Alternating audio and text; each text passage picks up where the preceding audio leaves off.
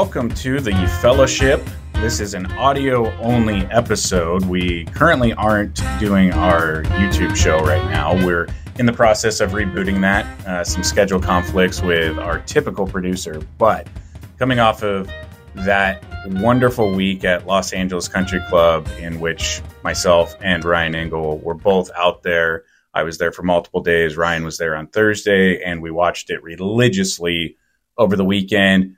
We wanted to figure out a way to at least get some of our thoughts out there to all of you, the loyal listener. So we're doing an audio-only edition of the Fellowship. Call it a podcast, call it what you will, but this is something that we might do more of in the future, kind of establish a regular cadence of content. And on that note, let me welcome in the CEO, the founder, my business partner, Ryan Engel. Ryan, how's it going today?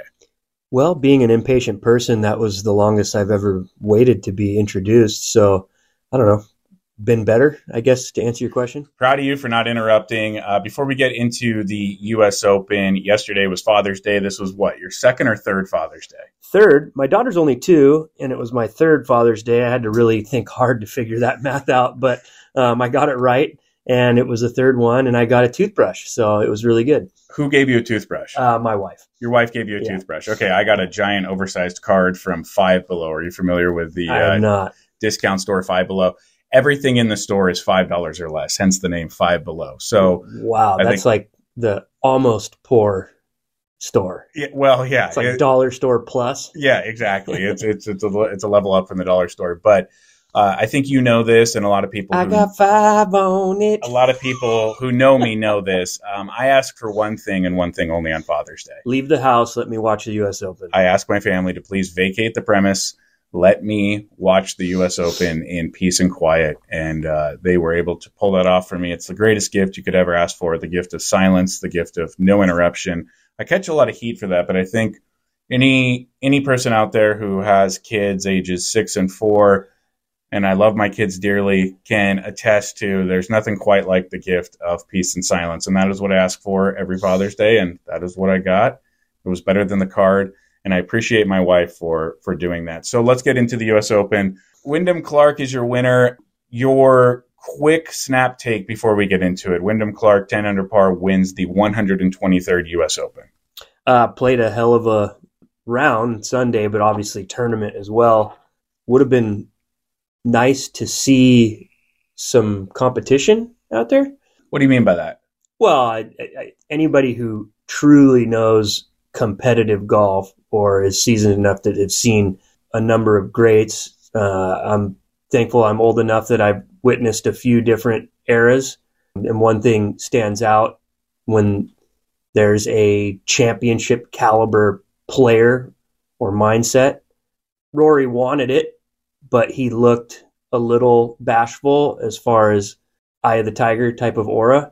Wyndham Clark looked like he was ready to sling aggressive shots when need be at all times. And I didn't think I saw another golfer out there that really looked like they wanted that stage as much as he did. So for my takeaway is good for him, but kind of shame on the other guys for not really going for it. I mean, wouldn't you rather go out in a blaze of glory and, get a 6 on 6 than play perky shots and make 15, 16 pars? I don't know. I didn't see anybody really challenging him, and that's too bad. To kind of summarize that and truncate it down, it sounds like you're saying it was kind of boring golf. It was definitely boring. I think the finish was good. There was a lot of pressure on him to get to 2-putt for the win from 40 feet, but it's like, come on, dude. Was anyone really hitting spectacular shots? He did. That fairway medal on 14, that was a big shot. He clutched the drive on 18, which was huge, and hit the ball where he needed to hit it, avoided the bunker. Like, Rory played good, tee to green, but, it's like Rory hits it past the hole or gets himself, when you watch, and I know I'm not trying to compare anyone to Tiger, but, Tiger obviously known for being one of the greats, but he had that championship kind of pedigree and mindset. And he would hit it past the hole 40 feet, and you watch him and you're like, dude, he's going to make this. I don't think anyone saw Rory from anything outside of 20 feet going, oh, he's going to make this. He's going to make a run now. Does the guy have a beautiful swing? Does he hit it great? Is he great tee to green? Is he an absolute talent? For sure. But no one's at home going, this is going in for sure. You know what I mean? He just doesn't have that feeling.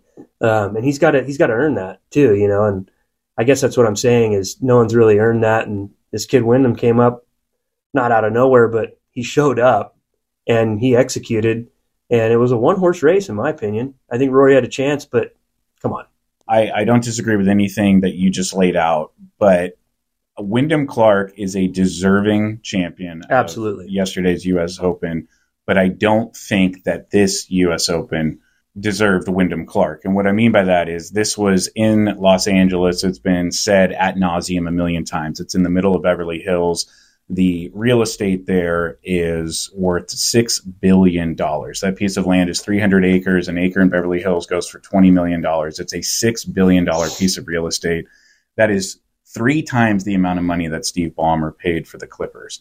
You've got this gorgeous piece of land that no one's seen in the heart of Los Angeles, all the Hollywood hype, the celebrities coming out, coming to a club that's had its gates closed to everybody for such a long time.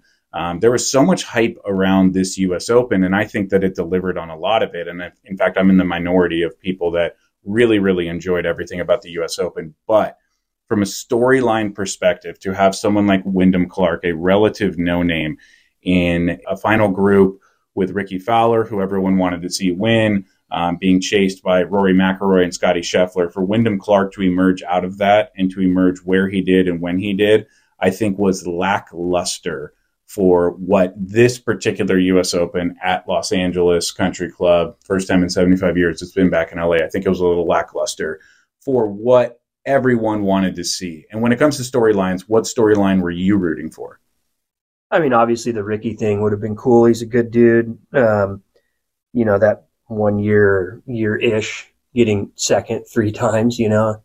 But again, it comes down to some guys just have a knack for that big moment, and some guys don't. It doesn't, I mean, all those guys have the shots. If they're at home playing their local club, track, whatever you want to call it, they're all going to execute in that moment for their little bet they have going, money game, what have you. But, you know, big stage takes big cojones, you know, right. And a big heart. You can't be bashful, you know, and there's a lot of bashful play out there. Did Ricky look lethargic to you? Did he kind of looked like a zombie to me on the final round Sunday, trying to capture his first major. He's been in the slump for 4 years. The whole world's pulling for him. And I mean, I expected that. That's a massive situation for a guy who just a few months ago was pretty much written off. He's essentially, as far as a tour player, he's fighting for his career right now. And I think shooting a 62 on Thursday was not helpful. I think if you were to ask him again, if he could have shot a couple under, got hot maybe Friday or Saturday and found himself in that position, it would have been better. I think because of the conditions and the stage, he was kind of protecting, you know, and you're not going to win a U.S. Open protecting. Right. Scared money doesn't make money. No. Wyndham Clark didn't look like he was protecting anything. He had nothing to lose. Yeah, and he went for it, and he got it. Let's talk about the criticisms that everyone is lobbying out there against this U.S. Open and against LACC in particular. The first one being, and we both can speak to this, I was on the grounds Tuesday, Wednesday, Thursday, Friday. You came on Thursday. The first one being that this was not at all a spectator-friendly venue, tournament, golf course.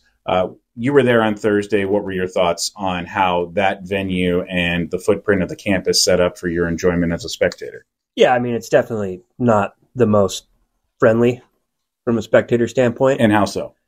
I think just the geography of the land, for one.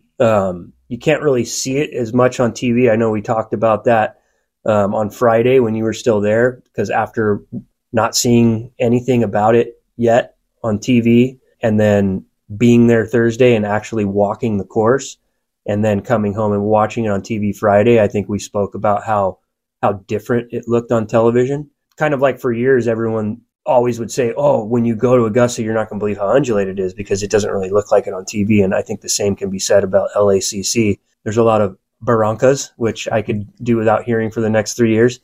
But as far as the spectator standpoint, hard to walk around. They're hard walks. The GA bleachers were very, very small and almost unattainable. And when you say GA, you mean general admission, the grandstands that the regular ticket holding public could get into, not a VIP where those chalets were reserved for people with certain wristbands. Yeah, and you know what? There were two classes of people there. There was the uber wealthy or the uber wealthy's invites, and then there were the dudes who got in, you know? Mm-hmm. And even most of the GA people that you would call it were, myself included, gifted a ticket through an organization or invited by something outside themselves. I mean, I don't know. I'm just guessing on what I've heard and what I saw.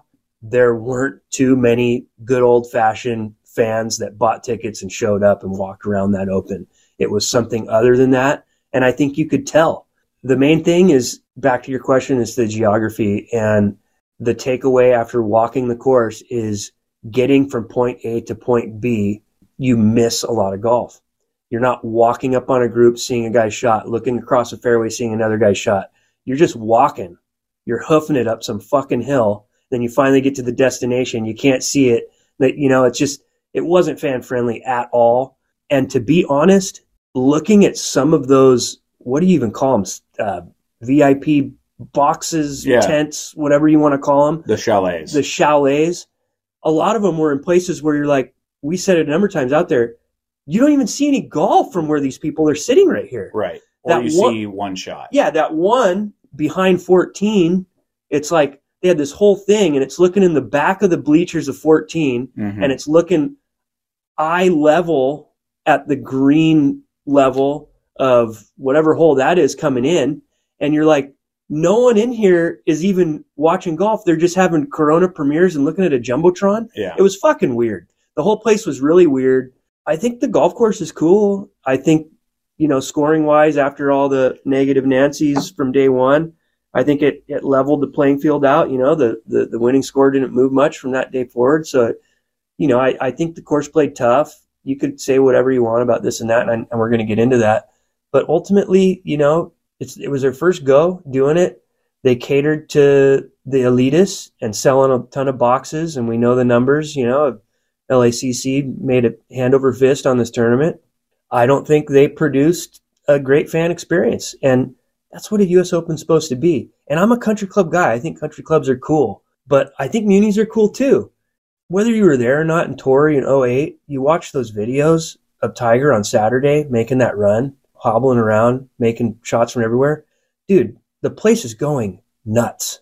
Absolutely nuts. Did you see any of that? The only thing I saw that was cool was on 18 when they let the ropes down and the people like bum rush the fairway. Mm-hmm. And I was like, wow. Yeah. Some life. Yeah. Look at that. It took 4 fucking days to get here. I think if everyone's being honest, I think LACC is a cool spot. I think they gave a big effort. I think they catered a little bit in the wrong direction, but ultimately I wouldn't say they won this week. I wouldn't say the USGA won, and I wouldn't say LACC won. I don't think they failed, but it wasn't as great as the hype leading up to it. And that's, you know, that was the risk they had to take, because when you keep your doors shut to the outside world and you're a exclusive property and membership and golf course and all that stuff, when you finally open it up, you better check all the boxes. And I've said this in many of our discussions, Hawk, over the years on major championships. How good of a job does Augusta National do? Every little thing that they present and put out is extremely thought through. Whether you like it or not, they create and present an elevated everything. Why don't all these other three majors run that playbook in their own mood board? I thought that this was going to be like that, because you look at the clubhouse at LACC, you look at the tradition, you look how they kept everyone out. You're like, this could be an Augusta-like U.S. Open. So I think they kind of let me down in that. I think Augusta naturally has the advantage of dialing everything in, because it's the only major that's at the exact same venue every single year. So they do have that advantage. The way I described LACC on the grounds to a lot of my friends was, it's like going to Las Vegas, and we've all been there, where when you're on the grounds, you see all these giant buildings and lights and cool things, and you say, oh, I want to go there, I want to do this, that looks fun, oh, that's really close, and then you start walking there and it takes forever to get there. like you said, it was a giant hoof. You were moving around in lots of places and missing lots of things and not seeing a lot of golf. But that being said, that's the nature of going to a golf tournament. And you and I have been to a lot of these together now, and I've been to a lot of them before you and I became friends.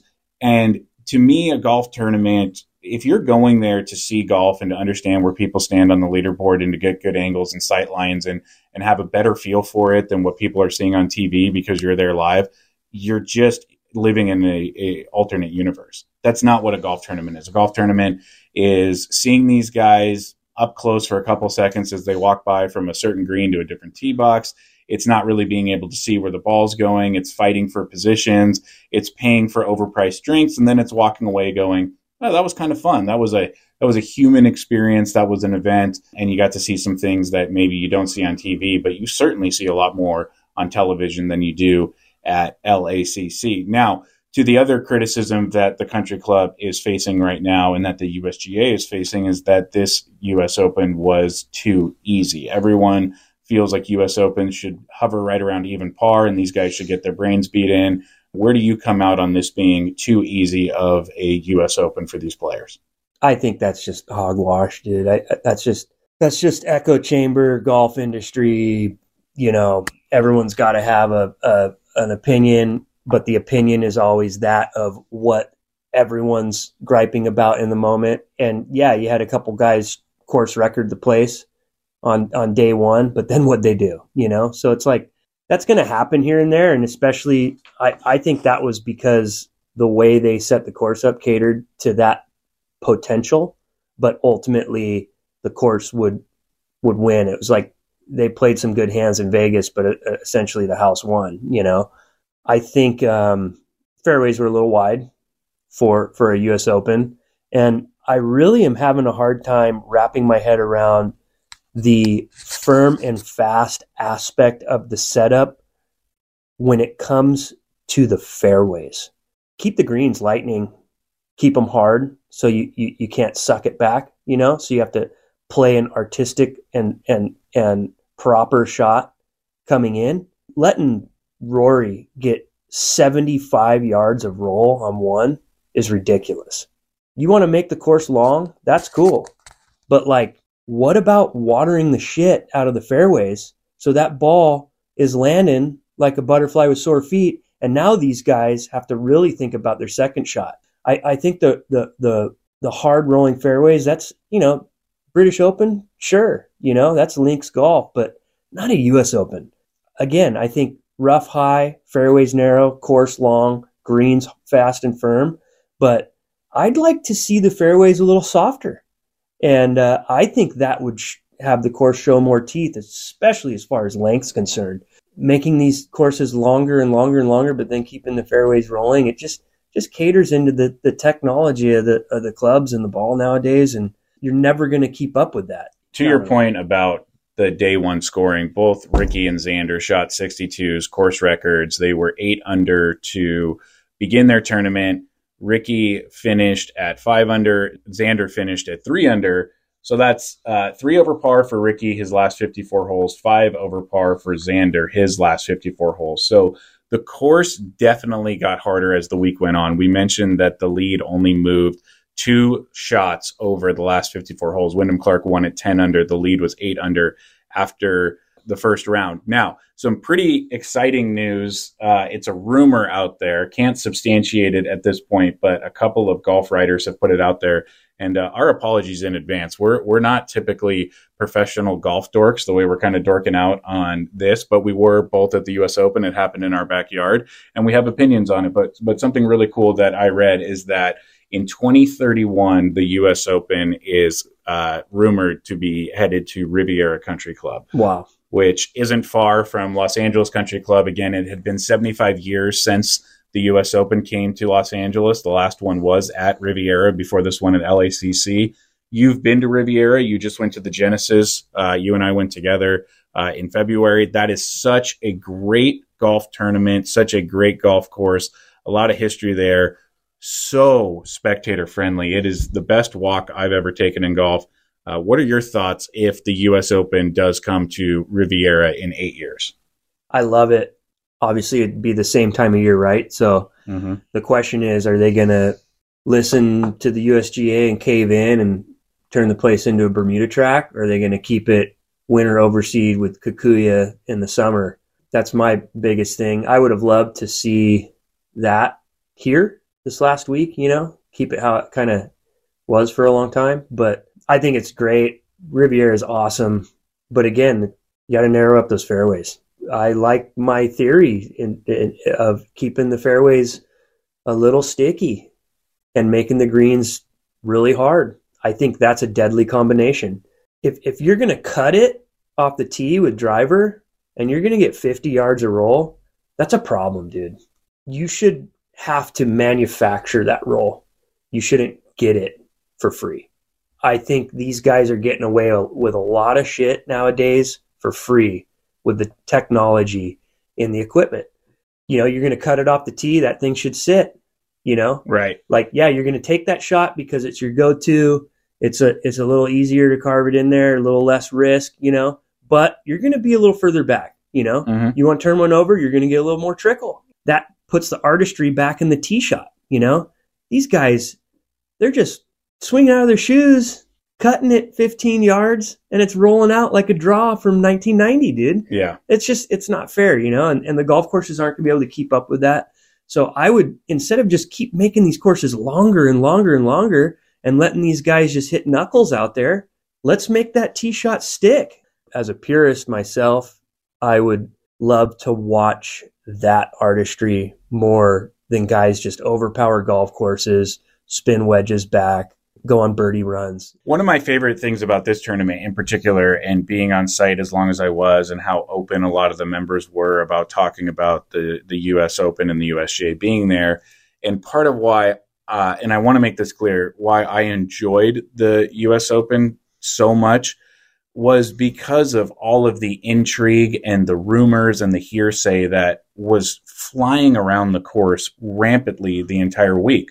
One of them being that LACC was in complete control of the ticketing and that they only wanted 20,000 fans on their property, which is about, half as many, if not more, than you typically see at a golf tournament. There were something like only 8,000 released to the public, which in the second largest city in the country, that's nothing. And I've also heard that the membership isn't too pleased with how this U.S. Open went down.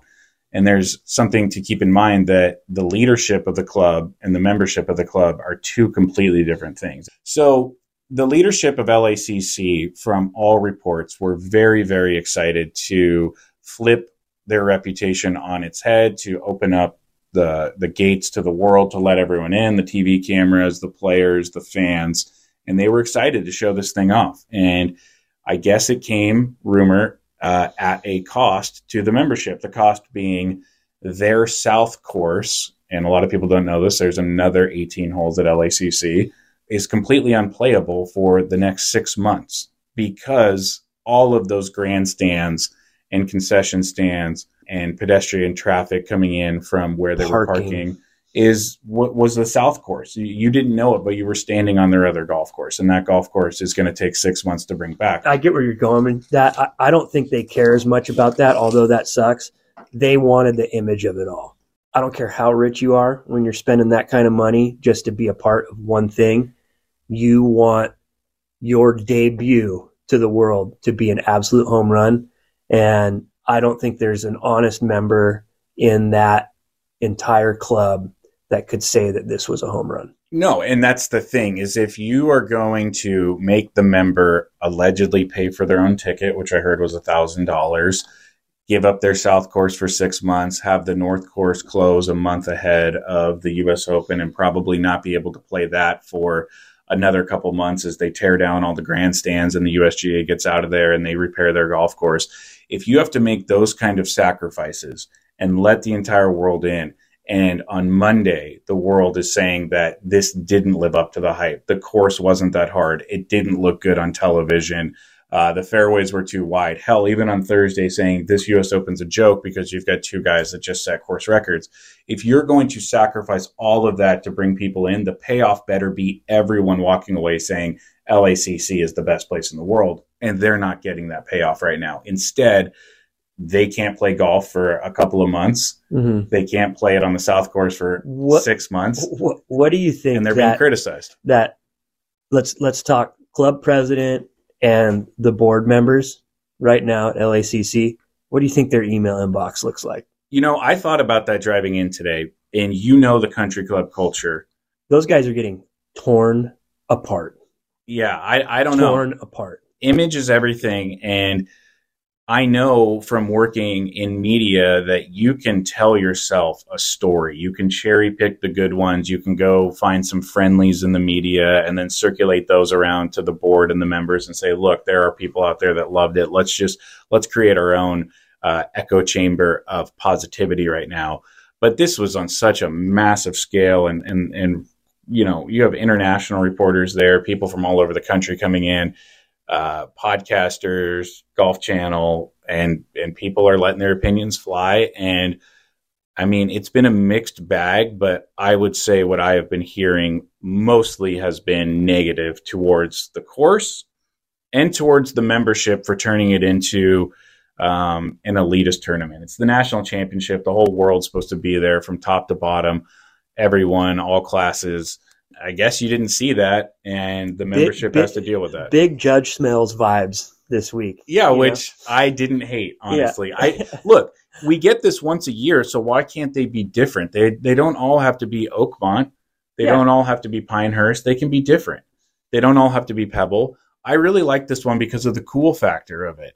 The fact that the Playboy Mansion is out there on 14. I mean, that's cool. And then you hear the story that Hugh Hefner was denied membership his entire life. And so what did he do? He built an exotic zoo in his backyard to make noise to disrupt all the country club members that wouldn't let him in. The other thing I wanted to mention that just dawned on me was not everyone can go to these events, but most everyone who likes golf obviously watches them. I think what was really distracting from the telecast was the airspace above. And we were there on Thursday, and there was, the Johnny O thing, and obviously our buddy Cole paid for it too. I want to know what Cole paid for that. Yeah, but I thought Cole's was hilarious because it was actually like very on brand and very kind of avant-garde golf culture, Yeah, and for those that don't know, our friend Cole Young, who owns Metalwood Studio, who has a fascination with blades, decided to fly a Cessna above LACC, trailing a giant banner that said "Got Blades," like the "Got Milk" sign. What I thought was funny about that was he decided to include the name of his brand, Metalwood, and the address of his store in like super small 24 Times New Roman font that no one could make out. Yeah. And he flew it at an event in which there are only 4,000 people on the ground. Yeah. So nice bang for your buck there, Cole. Yeah. Well done. And I thought it was funny. It was a hell of an expensive joke from the viewer standpoint, because we saw Johnny O had one of those things. There was another plane. You turn on that golf tournament, watch the replays. Every single clip, all you hear is, and I thought, if I'm LACC and I'm doing this next time around and we're pulling the trigger, I'm buying that airspace and I'm telling everyone to get the fuck out. Yeah, and I don't disagree with you. It's a horrible look. And we were there together on Thursday, and we look up and there's this giant noisy ass plane above 6, and it says, Johnny O welcomes you to the U.S. Open. Well, how about you welcome us to the U.S. Open by getting the hell out of here and landing that plane back at Santa Monica so we can hear what's going on? Go back to the beach, Johnny O. Oh, wait, you don't serve. Now, if the acoustics of Augusta are what make that golf tournament so appealing, not just for the people there, but on television, where you feel like you're there because you can hear the birds chirping and Rays Creek moving, it was the complete opposite at LACC. Yeah. It was the zoo. It was a circus in the sky. What does it say about the golf tournament when there's more noise happening in the sky than there is down on the grounds? Yeah, I think that it just adds to the collectiveness of my opinion, that wouldn't call it a failure, but wouldn't call it a win by any means. I think there are a lot of learning lessons. Again, you have to keep in mind this is a first-time U.S. Open venue. Every time a U.S. Open comes somewhere for the first time, there's a lot of things to take away. We saw it in 2015 at Chambers Bay. I was at that U.S. Open. I went again next year in 2016 to Oakmont in Pennsylvania. Isn't it Chambers? It's Chambers Bay. Are you sure? Yeah, I'm dead ass positive. It's Chambers. It's Chambers Bay, but going there in 2015 to Chambers and 2016 to Oakmont, you could see which venue had hosted it 8 times and which venue had hosted it for the first time.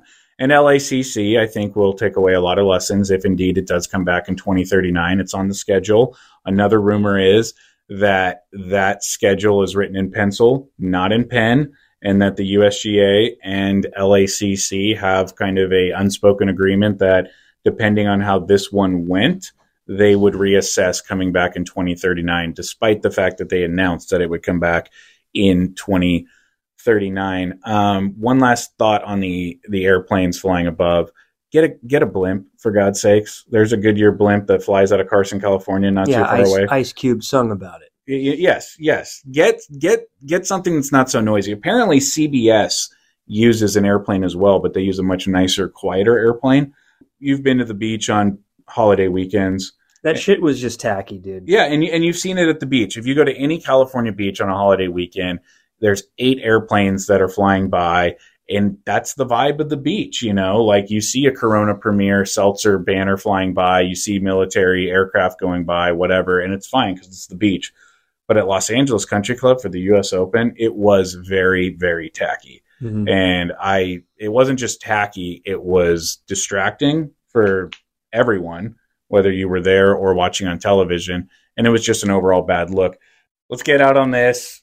If the U.S. Open does indeed come back in 2039, it is scheduled to come back in 2039 to the Los Angeles Country Club.